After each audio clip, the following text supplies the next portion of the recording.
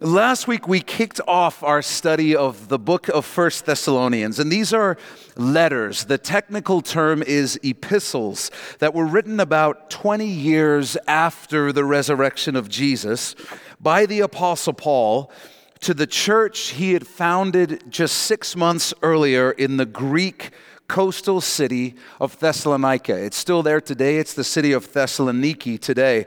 We learned that the church was established with a few Jewish people, many Greek Gentiles being non-Jews, and several women who were notable because they had wealth and high standing in society in the city of Thessalonica. After just 3 weeks, trouble broke out in the city, and the new believers who were part of this new church had to get Paul out of the city so that he wouldn't be killed by those who were causing this trouble. About 5.5 months after Paul has to flee the city, Timothy and Silas go back to visit this young church. And despite only having received 3 weeks worth of teaching from Paul, the church had grown and it was thriving because God was just doing something special at this place in this time. Timothy and Silas bring a report back to Paul of what they've seen and experienced in Thessalonica. Paul is now staying in the city of Corinth, but they also let Paul know while everything's going well, there's also some issues that need to be addressed. And so Paul writes these letters, these epistles of 1st and 2nd Thessalonians, to clear up some misunderstandings and some misinterpretations of things that he had taught them while he was there. But we're also going to see he writes to address some slanderous accusations that have been made against him in his absence. People have been telling the new young believers there, oh, that Paul guy, yeah, he wasn't really legit. I mean, he just came and told you what you wanted to hear. He just gave you a good pitch and roped you in. He was really after your money. That's one of the things they're saying. He wasn't really telling you the truth. He was just trying to take advantage of you. He was a huckster, a swindler, a scam artist. And so Paul is going to address some of those accusations in this letter. In chapter 1, which we studied last week, Paul shared with the Thessalonians his joy at hearing the report that their faith was genuine. After 5.5 months, they hadn't slipped away and just faded away from church and returned back to their normal lives. He knew that they had really experienced a life change. They had become real believers and followers of Jesus because they displayed the 3 characteristics of genuine conversion. Firstly, the work of faith. They had turned from their idols and had turned to the Lord. Secondly, the labor of love. They were serving God with their whole lives. And then lastly, the hope of expectation. They were beginning to look ahead to heaven and prioritize the way they live in light of the fact they were going to spend forever in heaven with Jesus. And they were looking forward to seeing him. If you missed that study, let me encourage you to check it out online, watch and listen to it and get caught up. Well, back in chapter 1 as well, in verse 5, Paul reminded the Thessalonians how he and Silas had behaved when they were with them, founding this new church. He had said, you know what kind of men we were among you for your sake. So he's saying, you remember how we were when we were with you. And for the first 12 verses here in chapter 2, Paul is going to elaborate on just that, the way he and Silas conducted themselves when they were in Thessalonica. And Paul is doing this as part of his defense against these false accusations that have been made against him. So he starts by saying, think back to me, Thessalonians, to how we actually were when we were with you. So let's jump in now. Chapter 2, verse 1, it says, for you yourselves know, brethren, that our coming to you was not in vain, but even after we had suffered before and were spitefully treated at Philippi, as you know, we were bold in our God to speak to you the gospel of God in much conflict. You might recall from last week that just a few weeks before Paul and Silas got to Thessalonica, possibly as little as only a few days before, they had been at the center of some trouble in the city of Philippi. Like possibly this same group of people had stirred up trouble against them, and the result had been that Silas and Paul had received a Roman beating. This was a beating with clubs, and they were good at it, and they knew how to beat you right up to the point of death and then stop. But we're talking about broken bones. We're talking about deep cuts to the level of exposing muscle. And we're talking about trauma of a severity that would have left them permanently disfigured. And so Paul reminds the Thessalonians and says, hey, when we showed up, you saw what had happened to us at Philippi. You saw the scars and the scabs and the blood. And so you know that we were bringing you the message of Jesus, even though it meant risking that might happen to us again. And that was a big deal, because if it did happen to them again, it certainly would have killed them to receive a second beating so soon after the first. And so Paul is saying, I don't know if you know how scam artists and swindlers work, but usually for them, getting beaten to within an inch of your life isn't part of the plan, and they certainly don't go looking for it again. Verse 3, he says, for our exhortation, our encouragement to you did not come from error and uncleanness, nor was it in deceit. He says, contrary to what the slanderers are saying, we didn't lie to you or deceive you. Verse 4, but as we have been approved by God to be entrusted with the gospel, even so we speak. However your Bible says it, underline this, not as pleasing men, but God who tests our hearts. And so this is huge, especially as it relates to the church in our day. Paul says, hey, listen, we didn't show up and preach to you a message with the goal of trying to please you, of trying to get you to like us. We didn't say, how can we change our message? How can we do some market research to sell these guys our message in a way that will be appealing to them? He said, we didn't tone down the truth because we were worried about being offensive to you. We preached with one goal, to deliver the truth, to speak the truth of God the way God would want us to speak it.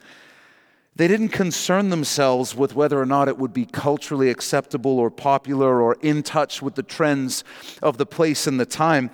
They just preached the truth of God, plain and simple. And so Paul's building his case here. He's saying, we got beaten to within an inch of our lives in Philippi, and then we came and preached that same message and risked that happening again. If we were just trying to make money, there's way easier ways to do that. And then he says, if you think about the message we preached to you, we didn't preach to you some sort of airy-fairy, like, give your life to Jesus and he'll make you rich and happy and your spouse will suddenly be better looking and you'll get a promotion and then in heaven it'll be even better. He says, that's not what we told you. We told you the truth of the gospel. And if you're able to change the message of the gospel so that it sounds acceptable to the culture, maybe even to our culture, so that it gets a wider audience, a better response, so that it's more palatable, you might get more of a response. You might get more results. But if it's not the truth, then it has no power. There's no power in the message. It has no power to save from death. It has no power to save from sin. There's no power in that message to transform a life. It has no power to bring peace and joy and love where there is none. And Paul and Silas understood that. That's why they didn't change the message. They just preached the truth, because only the truth has the power to save. The message that you're dying of cancer will not be as popular as the message that you're healthy and going to live a long life. But if it's the truth, then you're not helping anybody by lying to them about their condition, especially if you can do something about the problem. Could you imagine a doctor saying, this guy's got cancer, but I'm not going to tell him it's treatable, but it's still bad news, right? Nobody likes bad news, and I'm just not that kind of guy. I'm a positive physician, I'm a positive declaration guy, so I'm just going to declare health to this guy, and he'll love that message. I'll get a good review on Google as a physician, and everyone will be happy. It'd be a terrible doctor. He'd be awful. It wouldn't be loving of him to do that. We've talked about this before, but it's a huge idea. Real love does not do what the other person wants you to do. That's not what real love is. Real love does what is best for the other person, no matter what the cost is. Real love does what is best for the other person, even if it causes the person to hate you. If you're a parent, you understand this. There are things that your kids really want to do and have really wanted to do, but you were like, heck no, because you knew it was bad for them. Why did you do that? Because you love them, and you understand what makes you a loving parent is not that you let them do what they want to do. It's not that you support every decision they make. It's that you do whatever is best for them, whether it makes you like them or not. And we all know train wrecks of parents who, as their kids get older, decide, no, the most important thing is my kid liking me, rather than actually doing what's best for the kid. Those situations end up being disasters because real love does what is best for the other person no matter what the cost. Real love tells the truth, and that's what the gospel is. It's the truth. So Paul and Silas stood up and they plainly preached, hey, we've all sinned and our sin has separated us from God. And I don't know if you know this, but as a starting point for pitching a belief system, a worldview, a religion, that's offensive to a lot of people, especially in our culture where people are more and more used to being told that they're the greatest thing since sliced bread, that you're practically a god, that you can create your own reality by simply willing it and focusing your mind. The message of Jesus and Christianity starts with, you're broken, I'm broken, we're broken, and we've broken the whole world. That's our pitch. And it's offensive to many people from the get-go. And then the gospel goes on to say, not only that, but there's nothing you can do to fix it. You don't actually have the power to do that. You can't be good enough. You can't be strong enough. You can't be smart enough. You can't do enough good things. Only Jesus can fix the problem of your sin and mine. And he did, and that's the good news when he died on the cross. And if you'll put your faith in him, if you'll put your life in his hands, if you'll give your whole life to him, then you'll be saved. He died in your place, and you can have a relationship with him that will be better than anything you've ever experienced in life. You'll have access to real love, real peace, real joy, real understanding, real life, and ultimately eternal life. And then just when you think the Christian message is like, oh, of course I'm going to do that, the ending note is, but it might cost you your earthly life. Well, how is this teaching you're doing being received in the other towns in Macedonia, in the area? Oh, some people are being killed for this. So I should be upfront about that. They'd say, if you choose to accept this teaching, you might be killed for it. Who's in? Who's in? Show of hands. That's the message that they preached. And Paul says, guys, let me take you back to this. Remember what we looked like when we showed up. Remember the message we preached to you. It was just the truth. It was just the straight up truth. There was nothing in our presentation that would have looked appealing to you and made you go, this sounds like a sweet deal. I'm going to get in on this. He says the only way that you would have responded to it is because you realized this is the truth. And God was moving. So write this down on your outlines. Love speaks the truth because only the truth can set us free. Love speaks the truth because only the truth can set us free. One of the great challenges to truth in our day, one of the primary barriers to truth in our society is that we no longer hold the question, is it true, in the highest regard. Instead, we've reached a place in our culture where we've placed other questions ahead of the question of truth. We now ask questions like, well, is it offensive? Or, well, does this make me feel targeted? Does this hurt my feelings? Does this align with my values and my worldview? And in general, we're building a culture where those questions are now considered to be more important than the question, is it true? There are offensive truths all over the place. And so you don't have to go very far before you realize something being offensive has nothing to do with whether or not it's true. But we're creating this environment as a culture where we're elevating the importance of the question, is this offensive, over the importance of the question, is this true? So that's why I encourage everyone I can. I encourage my kids, be concerned with the truth. Be concerned with the truth ahead of everything else. Because whether something is offensive, whether it sounds appealing or not, has nothing to do with whether or not it's true. So Paul says, guys, let's recap our visit. We showed up looking like death. We preached a message that was pretty offensive to many, but it was the plain and simple truth. And then he goes on in verse 5 and he says, for neither at any time did we use flattering words, as you know. We didn't just show up and tell you what you wanted to hear. Nor a cloak for covetousness. God is witness. He says we weren't greedy or just looking to enrich ourselves. Remember, we didn't take anything from you, and we'll talk more about that in a minute.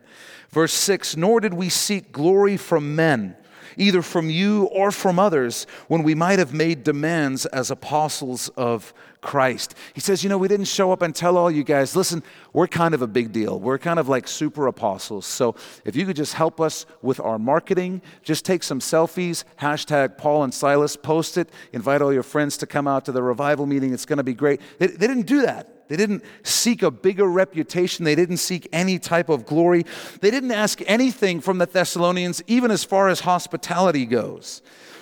And this is important because he says, as apostles of Christ, they had every right to ask for hospitality. They had every right to say, hey, we need somewhere to stay. We need food to eat while we're here in town doing God's work. He says, we had every right to do that, but we didn't do it. Then he goes on and he says, but we were gentle among you, just as a nursing mother cherishes her own children. So affectionately longing for you, we were well pleased to impart to you not only the gospel of God, but also our own lives, because you would become dear to us. For you remember, brethren, our labor and toil, for laboring night and day, that we might not be a burden to any of you. We preach to you the gospel of God. He says, we love you, and we proved that we love you by the way we were when we were with you. We didn't just give you a message. We gave you our lives while we were with you. We gave you every bit of love and attention and effort that we could. So instead of asking for financial support from the Thessalonians, what Paul and Silas did is they'd minister all day, and then if they needed extra cash, they would work on the side at night, sleeping probably like 5 hours a night, 4 hours a night, so that the Thessalonians wouldn't have to give them a dime. And if you're getting excited about that, hang on a second. We're going to talk about it in just a minute. Verse 10, he says, you are witnesses, and God also, how devoutly and justly and blamelessly we behaved ourselves among you who believe. So they lived in such a way among the Thessalonians that people couldn't dismiss their message based on their actions. They couldn't say, well, what they're saying might be true, but those guys are kind of jerks, so I'm not going to hear it. Paul says there's nothing you can point to about the way we acted to dismiss our message.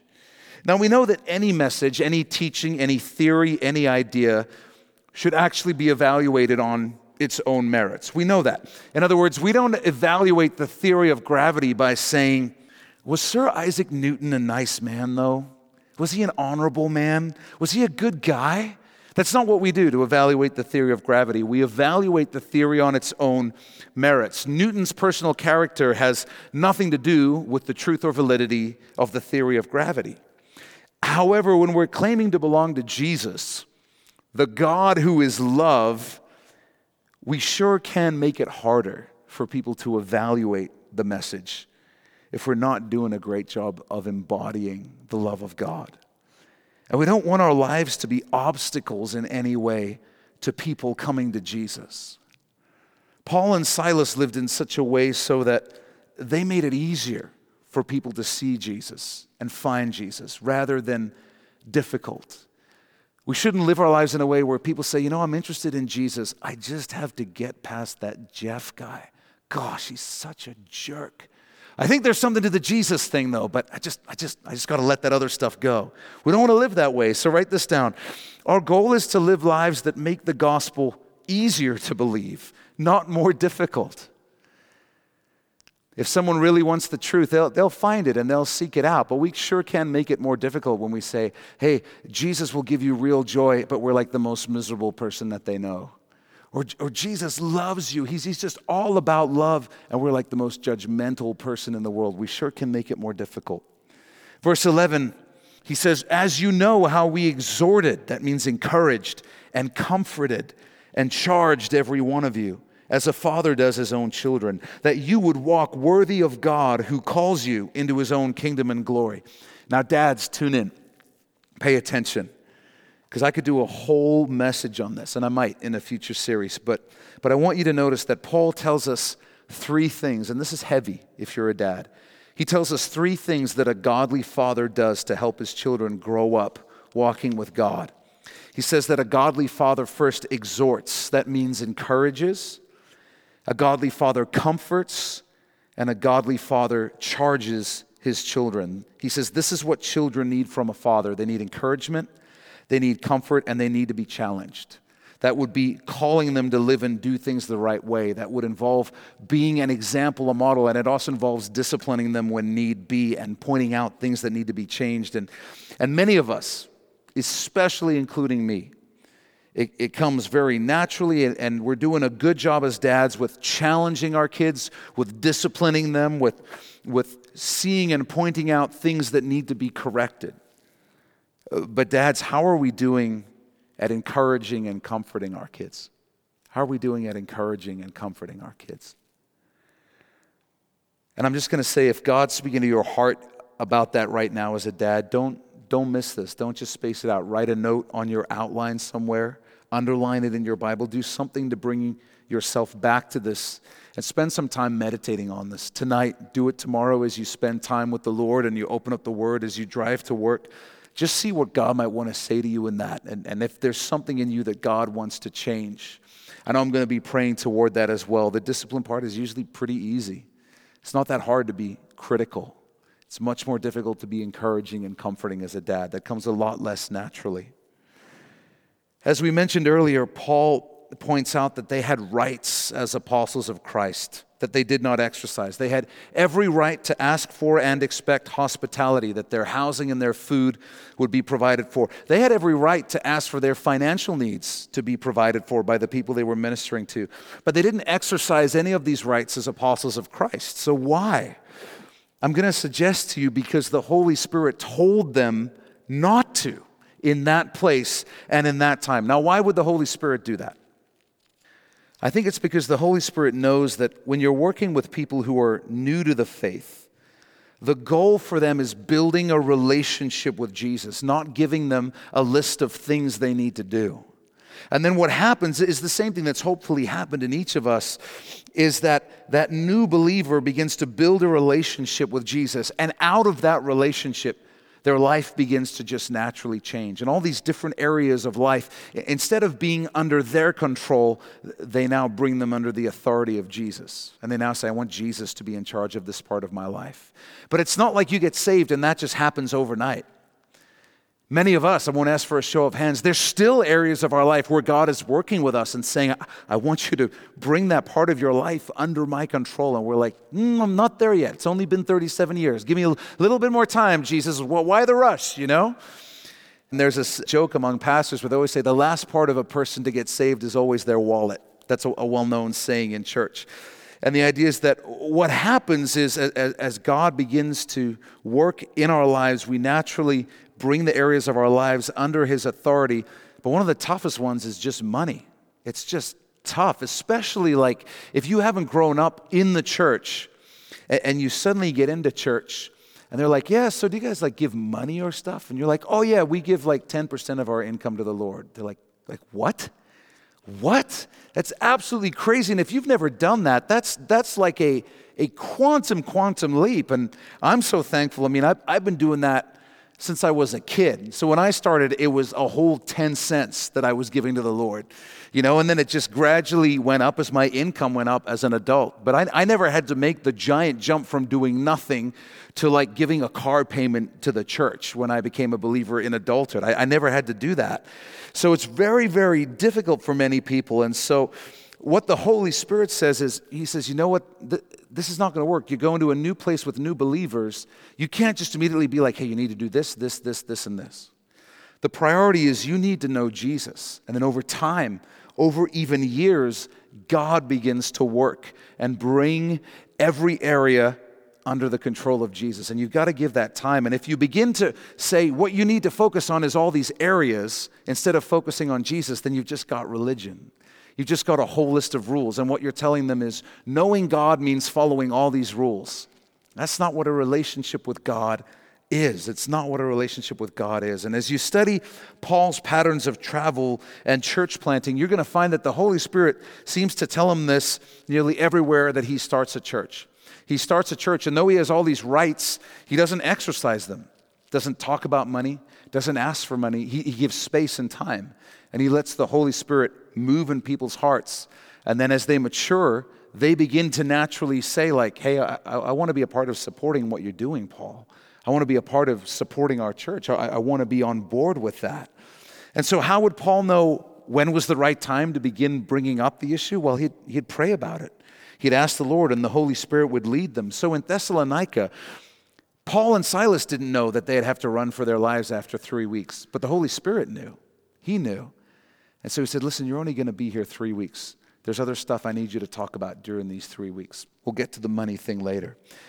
So they had the right to ask for all the support, but they didn't. And that really speaks to me because I don't know about you. Some of you are godly like me in this area where you love things to be black and white and super categorized. Some of you share that level of righteousness. Some of you are more spontaneous and satanic, but I'm messing with you. I'm a hyper OCD person. I love things to be organized. You know, I remember when we lived in Florida and we would like take the kids to SeaWorld, and Charlene and I would have like negotiations before we went. Because when I say I was OCD, I was like, listen, we've been before and we failed to get to all the rides we want to get to. We got to spreadsheet this thing out. Okay, we got to put all the rides on a spreadsheet. We got to put target times. We got to put estimates in there. And then it's simple and relaxed because all we got to do is flow through the spreadsheet. And she's looking at me like, simple and relaxed? We're really going to be that family with like a 3-ring binder with like a spreadsheet of our day plan in there? She's like, we're not going to do that. Let's just go and do whatever is going to have fun. And I'm like, are you saved? I don't understand. What's this like going on?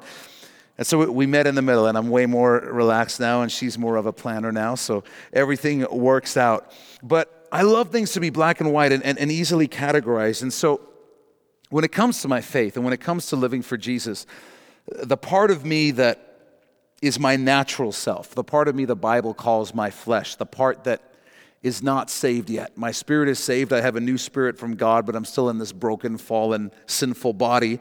And this sinful body wants to do its own thing. And what it really wants to do is live by a set of rules that simplify my decisions easily.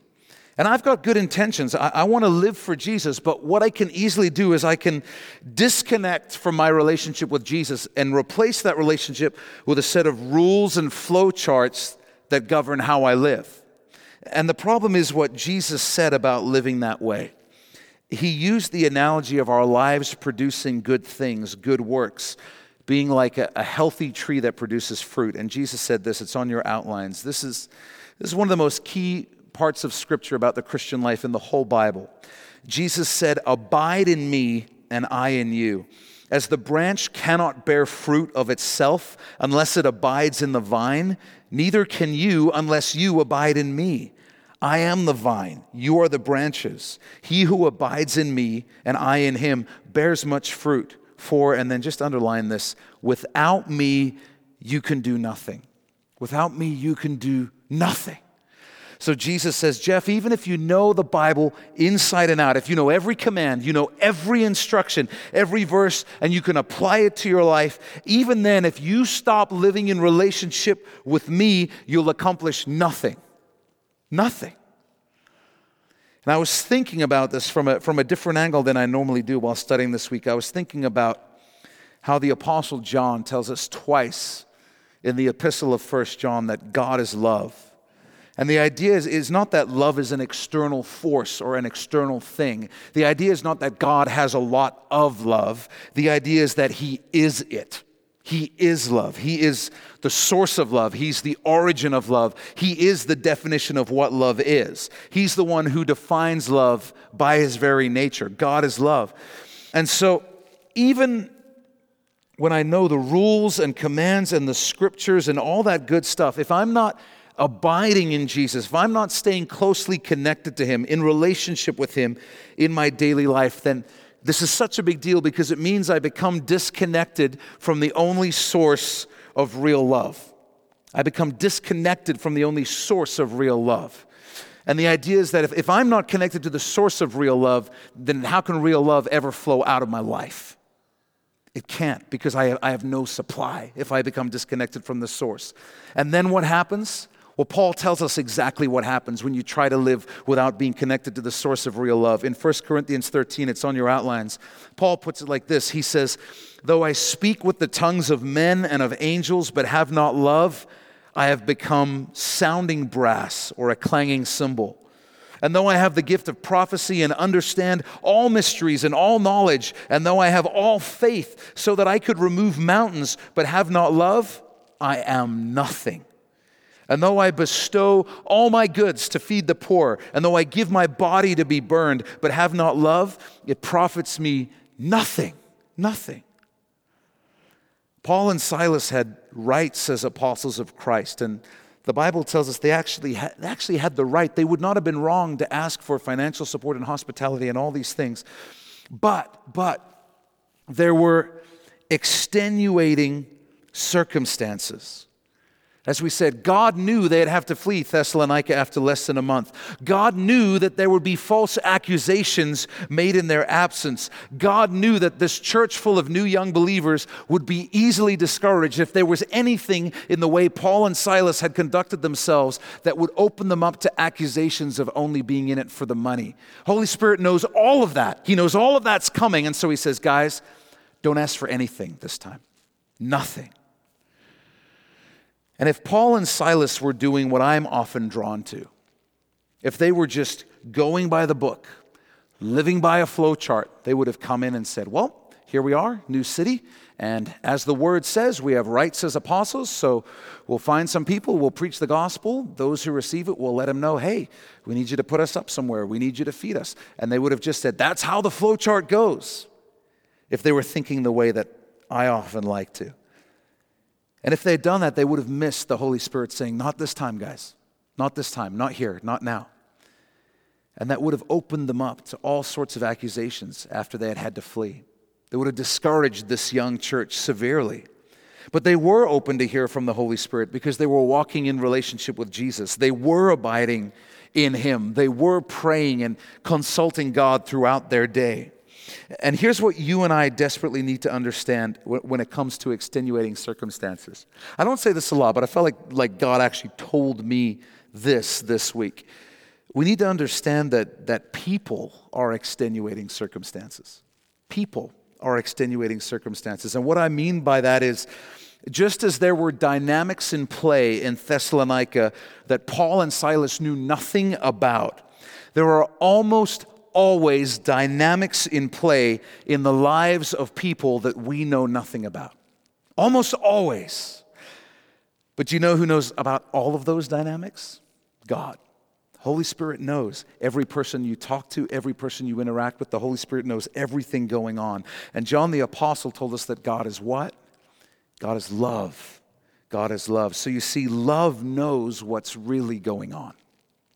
So if we live our lives connected to the source of love, then we're able to actually interact with people in love, and we're actually able to love them well because the love that we're extending to them is coming from the God who knows everything that's really going on in them, really going on. And we're able to go to God and say, God, I want to love this person well, but I don't even know how to do that. I don't even know how to love them well, but you know. You know everything going on inside of them and everything they're carrying, everything they're going through. So God, help me.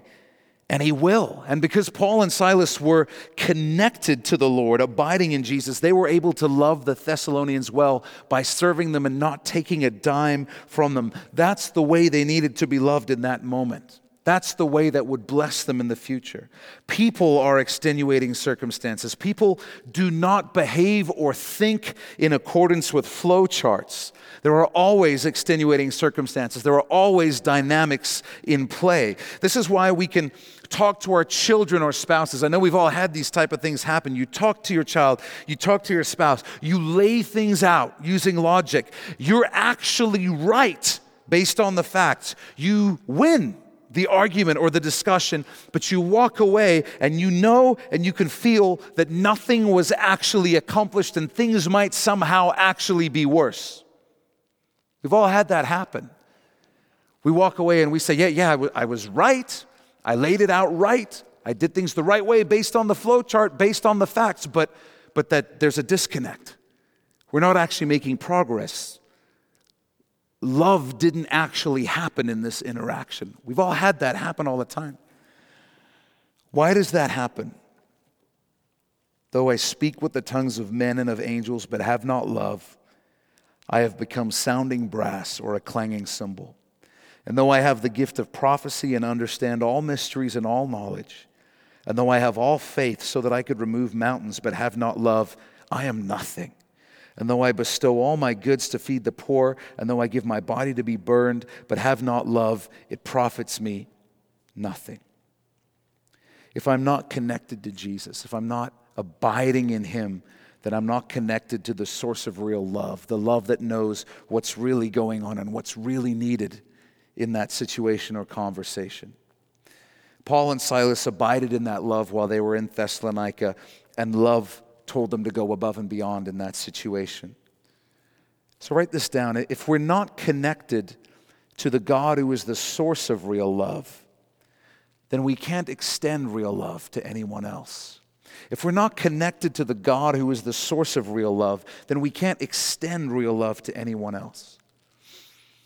So what does this look like practically for you and I? I'm going to be as practical as I can. It's some time with the Lord every day. It's getting in his word so that you can learn what his voice, the voice of the Holy Spirit, sounds like. It doesn't get talked about a lot, but that's one of the most important benefits of being in the Bible every day, is that is the voice of God in the Bible. And you're learning what the voice of God sounds like, so that when you have voices going on in your head, you know which one belongs to the Lord because you know what his voice sounds like. And then it's going back to him throughout the day. When you're wanting to genuinely connect with your kid, that they're in your house after school, not just going in. And I know many of us are in this place. If you got young teenagers, you're in that place where you want to connect and you're like, how was school, buddy? And they're like, good. You're like, I tried. I'm a good parent. Before that, it's a matter of going, okay, God, please help me to love them well. Show me what's really going on in their soul. Help me to ask the right question. Help me to say the right thing. Help me to encourage. Help me to comfort. Help me to charge them. Help me to do well. And then going into that moment, just asking God for help. You'll be amazed. You'll be amazed what something that simple and short will do. Because what you're saying is, God, I need your help in this situation. And when we ask, God delivers. Because that's something God wants to see. He wants to see us love our kids well, so he's on board with that. When there's an issue in your marriage, when there's a difficult subject to be discussed, when a disagreement blows up, it's taking that moment, even in the midst of it in your own mind, to say, God, please help me. I don't want to be ruled by my emotions right now. Help me understand what's really going on, what's behind all of this. Help me to see how to love them well in this situation. You'll be amazed the difference it will make. When you go into conversations and meetings and interactions, just saying, God, help me to see who you want me to minister to today. Who do you want me to encourage? Who do you want me to ask that question to today? You'll be amazed how many times I've prayed that and then gone into a situation and someone just looks out of it. Just to me, and nobody else noticed. They just look a little out of it. And I'll say, hey, are you doing okay? You just look like something's going on, and boom, there's this huge incident going on in their life, and they're just waiting for somebody to ask. And it's not that I have insight or anything profound. It's just that I chose in that moment to be connected to the God who knew what was going on, the God who's real love. And so that love flowed through me, not because I'm special, but because I was connected to the source of real love.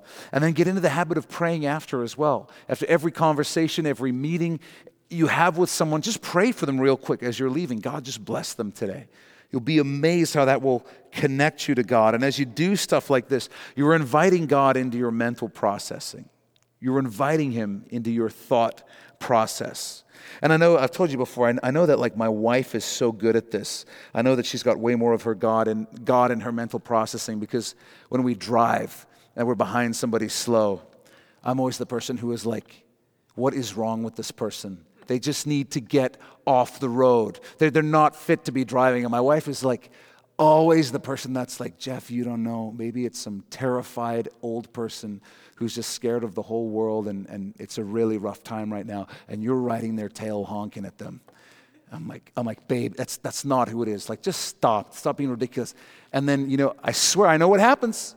At that exact moment, God shifts the space-time continuum, removes the person who was in that car out of the car, puts in a near-blind, frail, terrified-looking old lady just to make a point, and then she'll pull over into a parking spot so that we can drive past them, and the whole car and all my children can see them, and all look at me, and I can just be like, Yes, I'm a terrible human being. I'm a terrible human being. And so now I'm like, okay, Lord, I'm going to try and invite you into my thought process. Lord, help me to understand why this person is driving like such an idiot. What's going on, Jesus? So progress, incremental progress, that's the idea. But we can't love people well without being connected to the source of love. And so now I have to shift gears. I have to go back and address this money financial issue, because some of you, not those of you who are here, but those who are online who are going to listen to this message, some of them might say, aha, you see, Jeff, this is how it's supposed to be.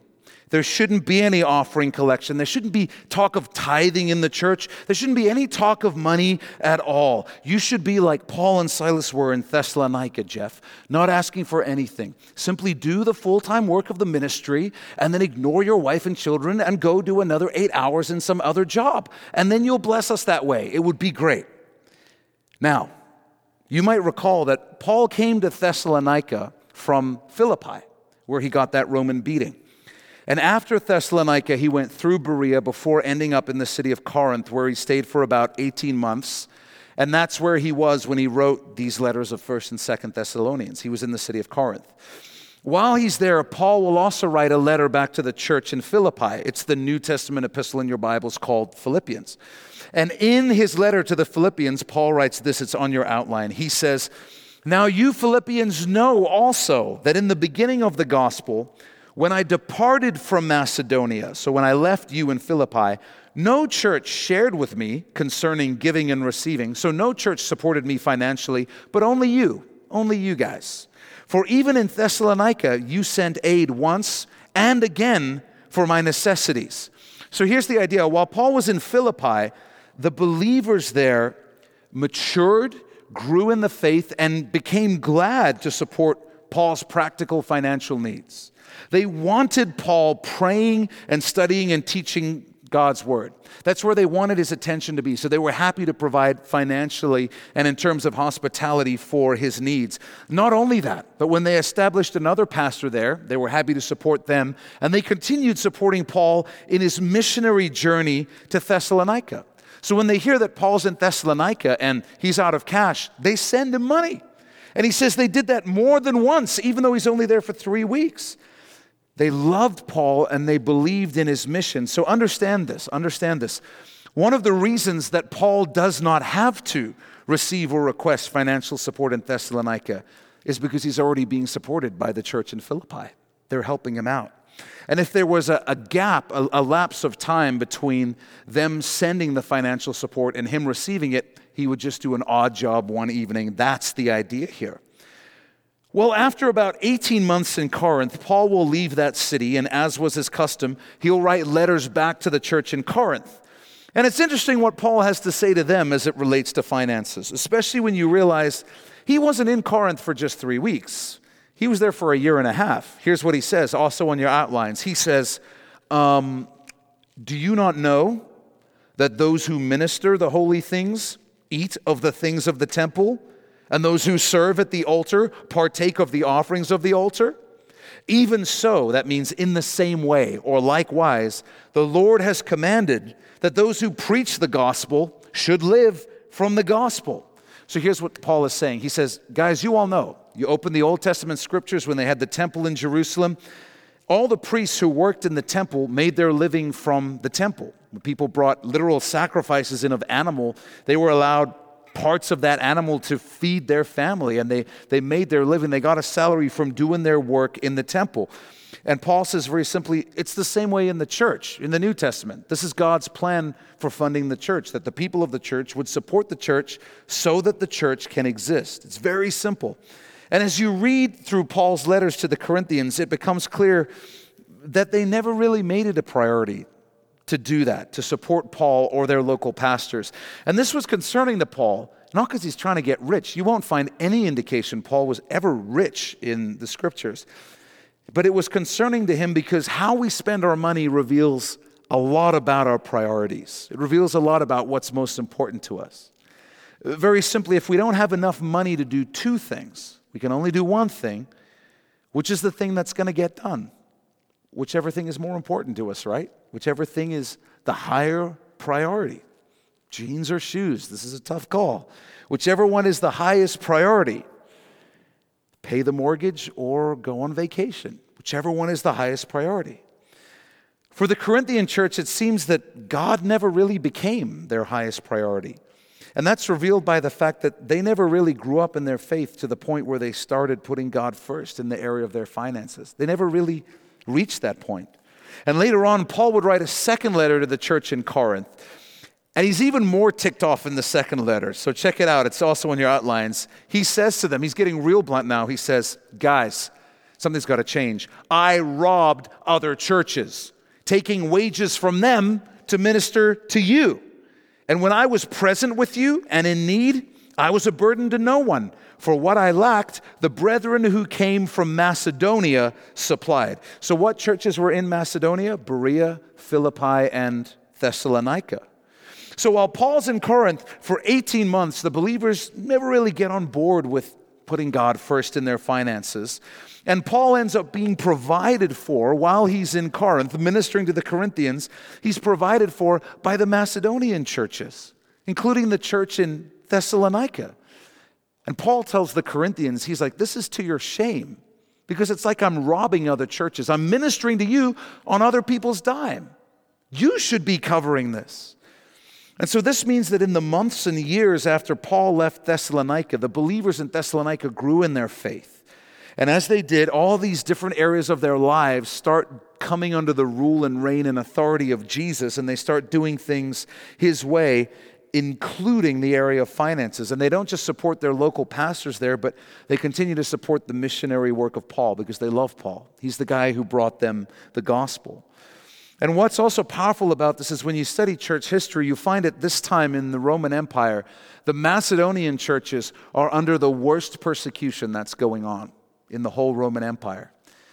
If you take a look at what's going on in Corinth, they're not really being persecuted. And as you read Paul's letters to the Corinthians, it's evident that they were busy struggling with stuff like greed and promiscuity and selfishness and not really living radically for Jesus at all. But that's because what happens is when you're persecuted for your faith, when life gets difficult, when you could lose your life at any minute, nothing will make you realize how worthless earthly things are, like living in a state where you could lose them all tomorrow. And we see this all the time, even in our culture. Someone gets a fatal diagnosis of a disease. One of the things that immediately happens, you got 6 months to live. Man, does stuff suddenly become not worth a whole lot when you realize I'm going to be leaving this world very soon. And so the persecution made these Macedonian churches live radically for Jesus, live generously for Jesus as well. Paul goes on, verse 13, and he says, "For this reason we also thank God without ceasing, because when you received the word of God, which you heard from us, you welcomed it, not as the word of men, but as it is in truth, the word of God," and then underline this, "which also effectively works in you who believe." So here's the idea. When we're not yet believers or followers of Jesus, we hear the word of God, we hear the gospel. And Paul says, this is what really happens. Something in you says, hey, there's something going on here. There's something to this. Even though we might not really understand it, even though we might still have a billion questions, even though we might think some of this just sounds like total nonsense, we hear it and we just know, man, there's something to this. There's something to this. And at that moment, we have a choice. Paul says we either dismiss that feeling by saying, oh, it's just the word of men. In other words, oh, that's a nice story Jeff told. That was a cool message that Paul delivered there. We either dismiss it and say, oh, that was just an idea from men, or we press into it and we say, listen, there's more going on here than a nice idea. I got to know more. I got to check this out further. This might be God speaking to me. And Paul says, we thank God because when you guys heard the gospel message, when you heard the word of God, you said, I got to know more. I got to check this out further. You didn't just stop at hearing it mentally. You took it down into your soul, into your hearts. And then he says, when you become a believer, things go to a whole nother level with God's word. It does something profound in you when you read it or hear it. And the actual word Paul uses there when he says the word of God effectively works in believers is the Greek word energeo, from which we get our word energy.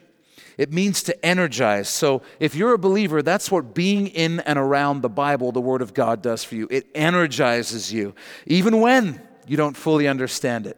Even when you still have a billion questions, when you spend time where the Word of God is being taught and read and studied, it just does something inside of you. It changes you. It ministers to you.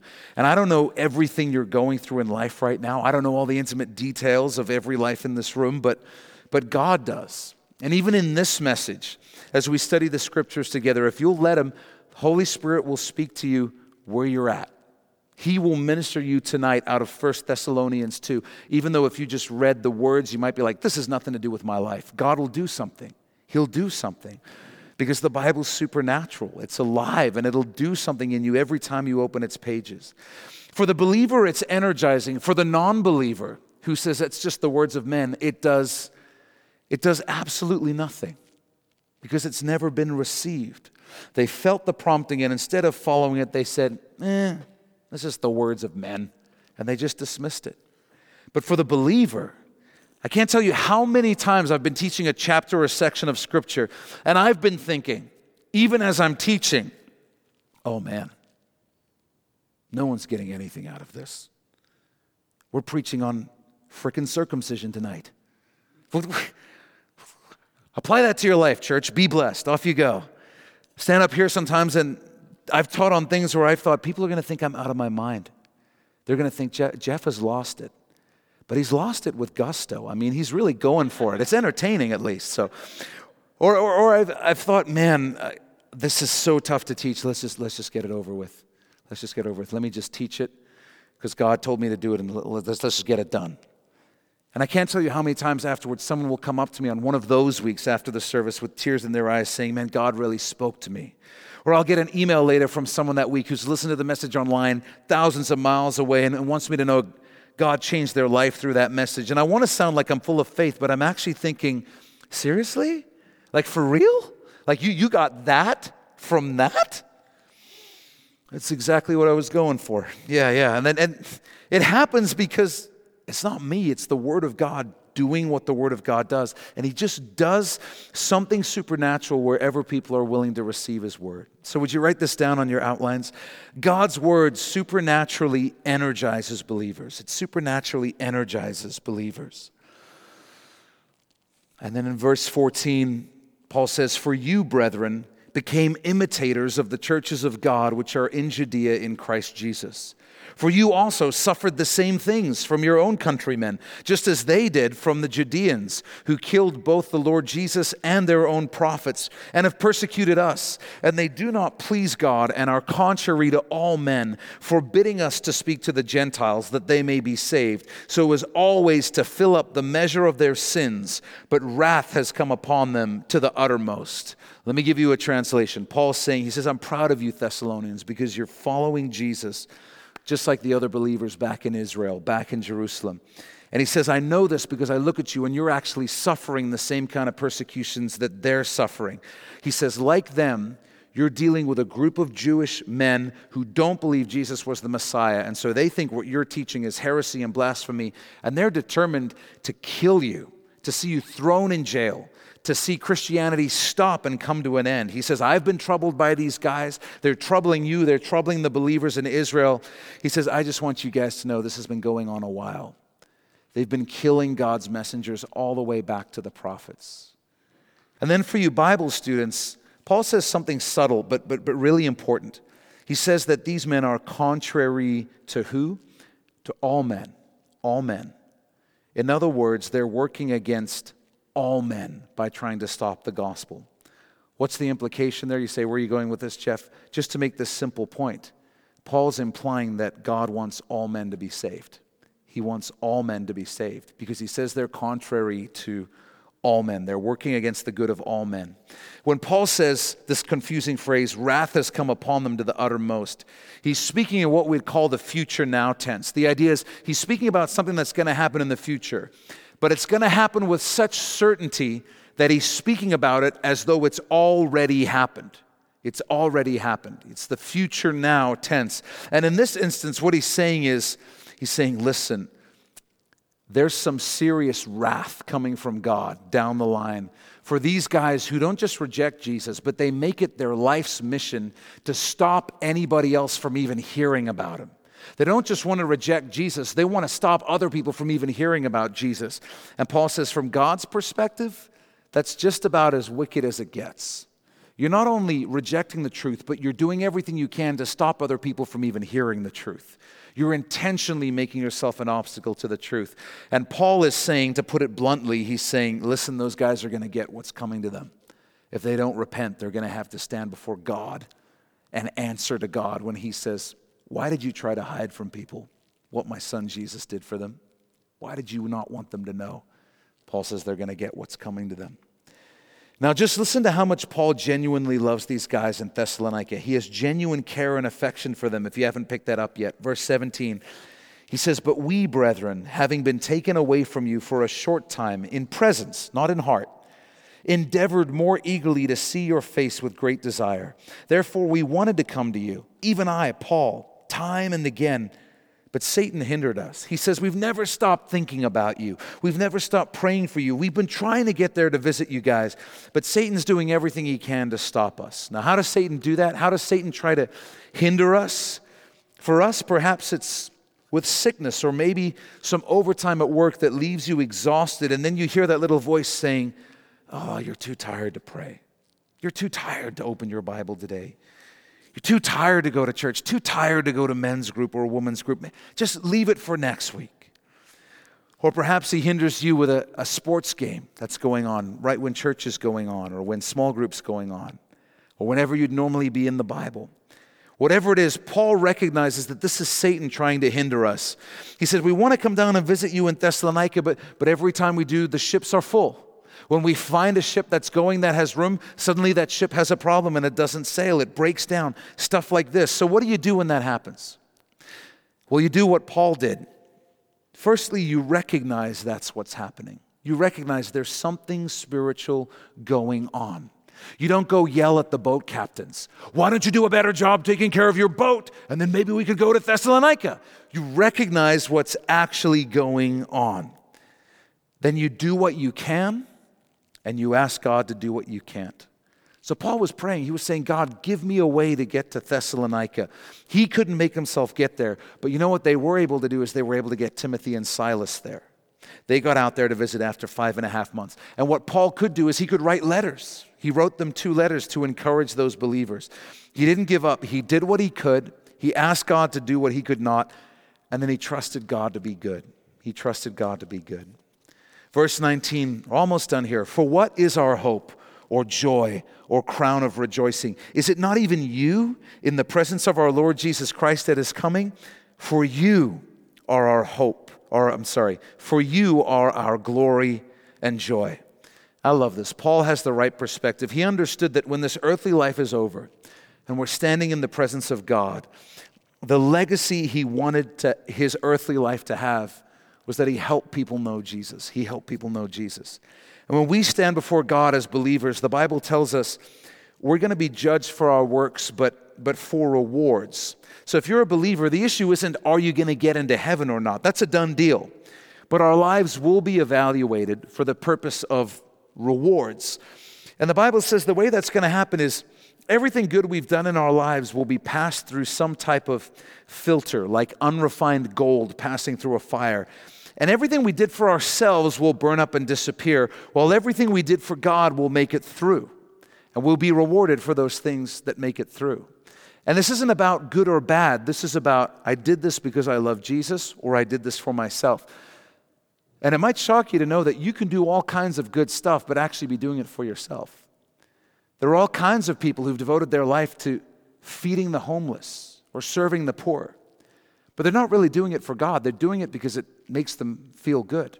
It gives them a feeling of purpose and meaning in their life. And a lot of people are doing that actually instead of serving God. They're scratching that itch that says, I need to feel like a good person, so I'm going to do this thing. And they're actually doing it for themselves. They're not actually doing it even for the people they're serving. They're doing it for what it gives them. And the Bible says, hey, even in those moments, that stuff is not going to matter because you're actually doing it for yourself.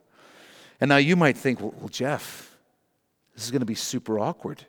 It's going to be a big fire and there's not going to be a whole lot coming out the other end.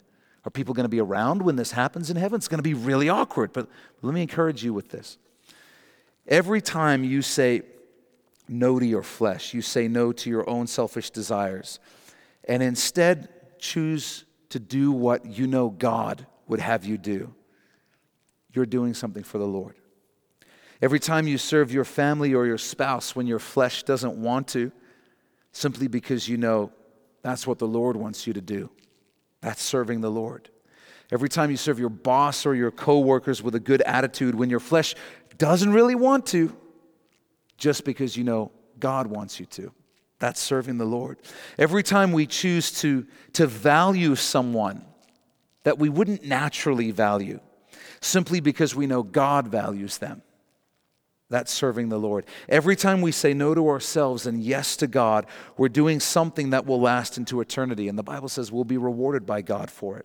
And Paul says of the Thessalonians, he says, my joy is that you will be part of my legacy in heaven forever. You'll be there. And parents, that's how we want to view our children. Man, our children are our legacy, and we want to make sure that we're not leading them to live lives focused on things that aren't going to matter in eternity. We want to make sure that we're teaching our children how to live profitably from an eternal perspective. Just say this in closing. Reminders of two things. Dads, encourage, comfort, and charge your children. You're probably doing a good job charging them, but encourage them and comfort them. They need it. They need it. And for all of us, may we remember that people are extenuating circumstances, and we can't love people well unless we're connected to the God who is the source of all real love. We don't know what's going on in anybody, even the people we think we know well. We don't know what's going on, but God does, and God can help us love them well. The goal isn't a to-do list in life. It's a relationship with Jesus. It's living life connected to Jesus. That's the goal. So with that, would you bow your head and close your eyes? And let's pray together. Father, thank you so much for your word and just how it guides us, how it instructs us, how it illuminates the right way to live. And Father, we all have people that you've put in our lives that we want to love well. And Lord, we just confess that on our own, we don't even know how to do that. We don't actually know how to love anybody well, but you do. Not just adequately, but well. You know how they need to be loved today, how they'll need to be loved tomorrow. You know the words they need to hear. You know what they need from us, God. And so we just ask that you would help us to stay connected to you, reliant on you, so that we can love people well. And so that we can make it easier for them to believe in the God who is love. That they would see you in us, that we would represent you well. And then, Father, I pray especially for those of us who are dads, that you'd help us to encourage and comfort our children, not only to charge them, but to love as you love us, Lord, as a perfectly good Heavenly Father.